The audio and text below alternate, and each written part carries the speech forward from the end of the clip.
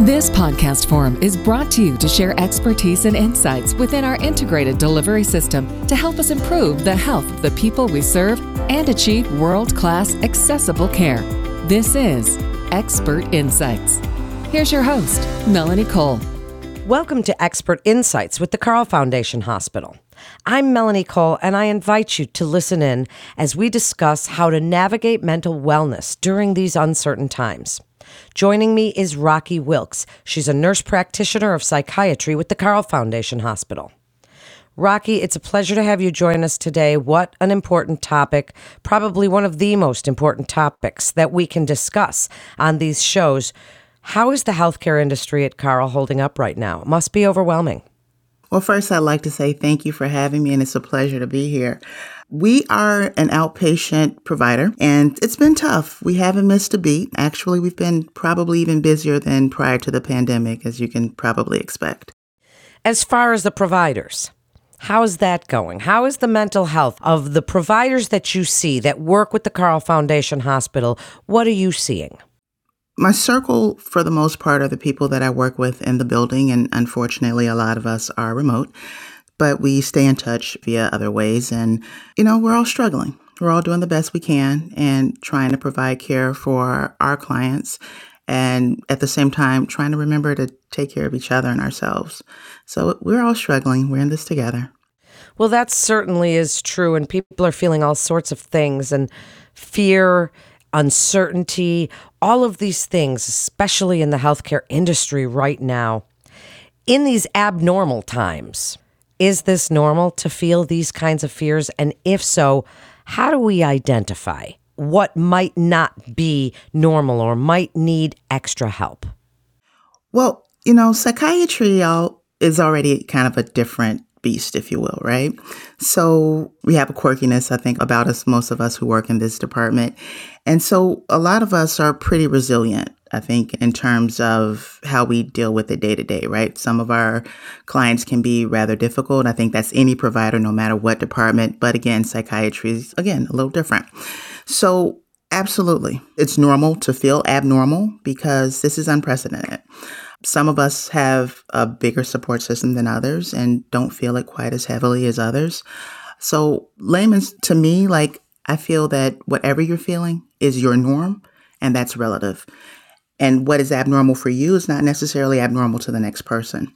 So taking your baseline where you fall, if you feel that this is abnormal for your state, then that's when you want to go ahead and seek help and reach out. So it is relative. What is your abnormal normally?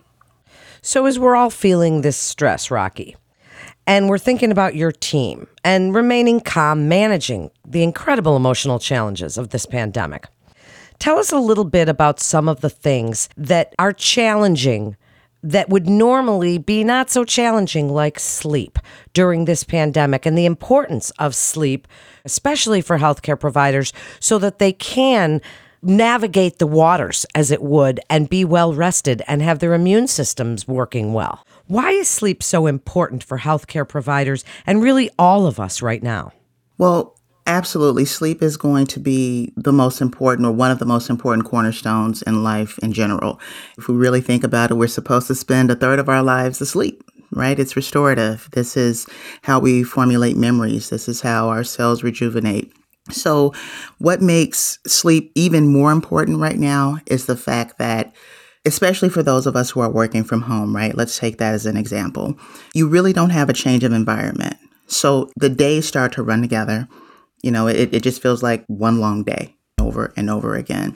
And what good sleep does for that is give you the ability to have the mental agility to deal with these tougher days, right? We have less sunlight right now. So that is already a little bit of a component that really kind of dulls most people's moods. So right now with sleep, what we really need to do is focus on it, because sleep isn't brilliant already, just in general.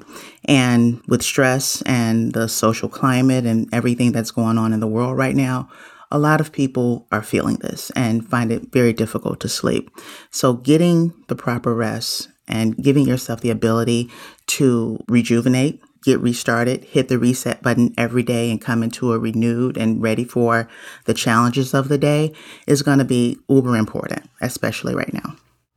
So if they find that the anxiety is overwhelming, we're talking about physicians, nurses, and all the healthcare industry, really. If it's overwhelming and impacting their job possibly, what would you like them to do? Where do they go? Where do they turn for help? What would you like them to know? There are options. If the sleep is just a little bit problematic and it's just for a short time, of course, you can use an over-the-counter aid, but I definitely don't recommend this long term. If it's becoming problematic for a long period of time and it's also affecting your mood and you're noticing everything is just starting to slip a little bit, I definitely recommend that you reach out to EAP, which Carl does definitely have our EAP program. We've actually even had EAP sit in on one of our meetings for our division here at psychiatry, which was extremely useful and informative. You can also reach out to your provider, and a lot of times it's going to be us or not so much. There are other people in the community that you can utilize for therapy as well as psychiatric needs. And there is medication that we can talk about and perhaps get you on short term. Nothing is forever, and you may not need it past the pandemic. But there's definitely some type of relief that we can find for you. Well then, Rocky, how are you utilizing telehealth as an option for providers that are having just a little bit of trouble and need a little bit of extra support? To me, that's another one that's kind of relative, right? Depending on how comfortable you are with technology, that's definitely a spectrum. So it started out, we were using the phones when we first started the pandemic, and it kind of morphed from there. We started with Teladoc and Zoom, and now we're at InTouch, which is the new platform we're using via MyCarl. For me, it's running pretty seamlessly, but for some of my colleagues, they just don't really love it. So it really depends on how secure you are and how comfortable you are with technology. But we have tech support. We have each other you can utilize. We can ask each other questions. So there's multiple avenues to make sure that we can get everything taken care of with our clients, for sure. One of the things I've seen with the healthcare industry in this last 8 months is the amazing resiliency to be able to calm their patients and calm the public and do their jobs with such dedication I have never seen. What would you like them to know as they are trying to calm their patients about this whole worldwide stress we're feeling? They've got to take care of themselves before they can take care of their patients, obviously. Put their own masks on first, right? So, that's timely. So what would you like them to know about being able to transfer that calm to their patients when they may not be feeling it so very much themselves? That's a really great question. One of the things that I actually speak about to all of my clients is, first and foremost, we have to be compassionate toward ourselves. Right? We can look at others and find this grace and compassion and have this, oh my God, they're feeling a certain way, or we have to be kind to them. Everybody's going through that. But it has to start with ourselves. We have to be compassionate about whatever you're feeling. We're human. We're all having a hard time. So if that is where you land right now, that's fine. It's okay, because it's not going to be forever. There is help. And we have to first and foremost be very kind to ourselves. And that is going to be proper diet-ish, right? Getting sleep, being as social as possible, even though it may not be in person, and reaching out for professional help.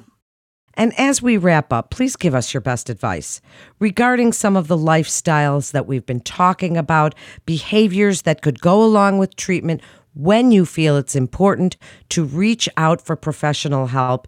Because the fact is that when providers are exhausted from the days that you all are working, exercise, and I'm an exercise physiologist, so that's obviously the first thing I'm going to recommend. But when the days are exhausting, exercise doesn't seem like the kind of thing you really want to do. So, and you mentioned a little bit about diet-ish.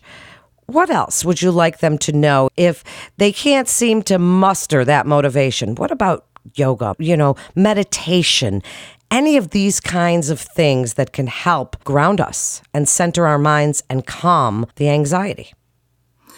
Well, let's go a little bit further into the categories, if you will. So when I say diet-ish, right, the quarantine 15 is real. A lot of people got it. And my advice at this point is we'll deal with it on the other end, right? I'm not saying sit down and eat a box of chocolates every day. But if that's your comfort right now, hey, have at it. Moderation is always going to be the key. But just be mindful. One of the biggest things I think in that category is definitely going to be caffeine intake. We're all kind of pounding it down a little bit more than we should and would like to. Just be mindful about how much caffeine, because that's going to play into our next thing, which is sleep, right? If you're drinking a bunch of caffeine all day, you better believe your sleep is going to be impacted whether you want it to be or not. So then that leads into sleep. With sleep, if you get in the bed, you're not able to sleep within 30 minutes, get up.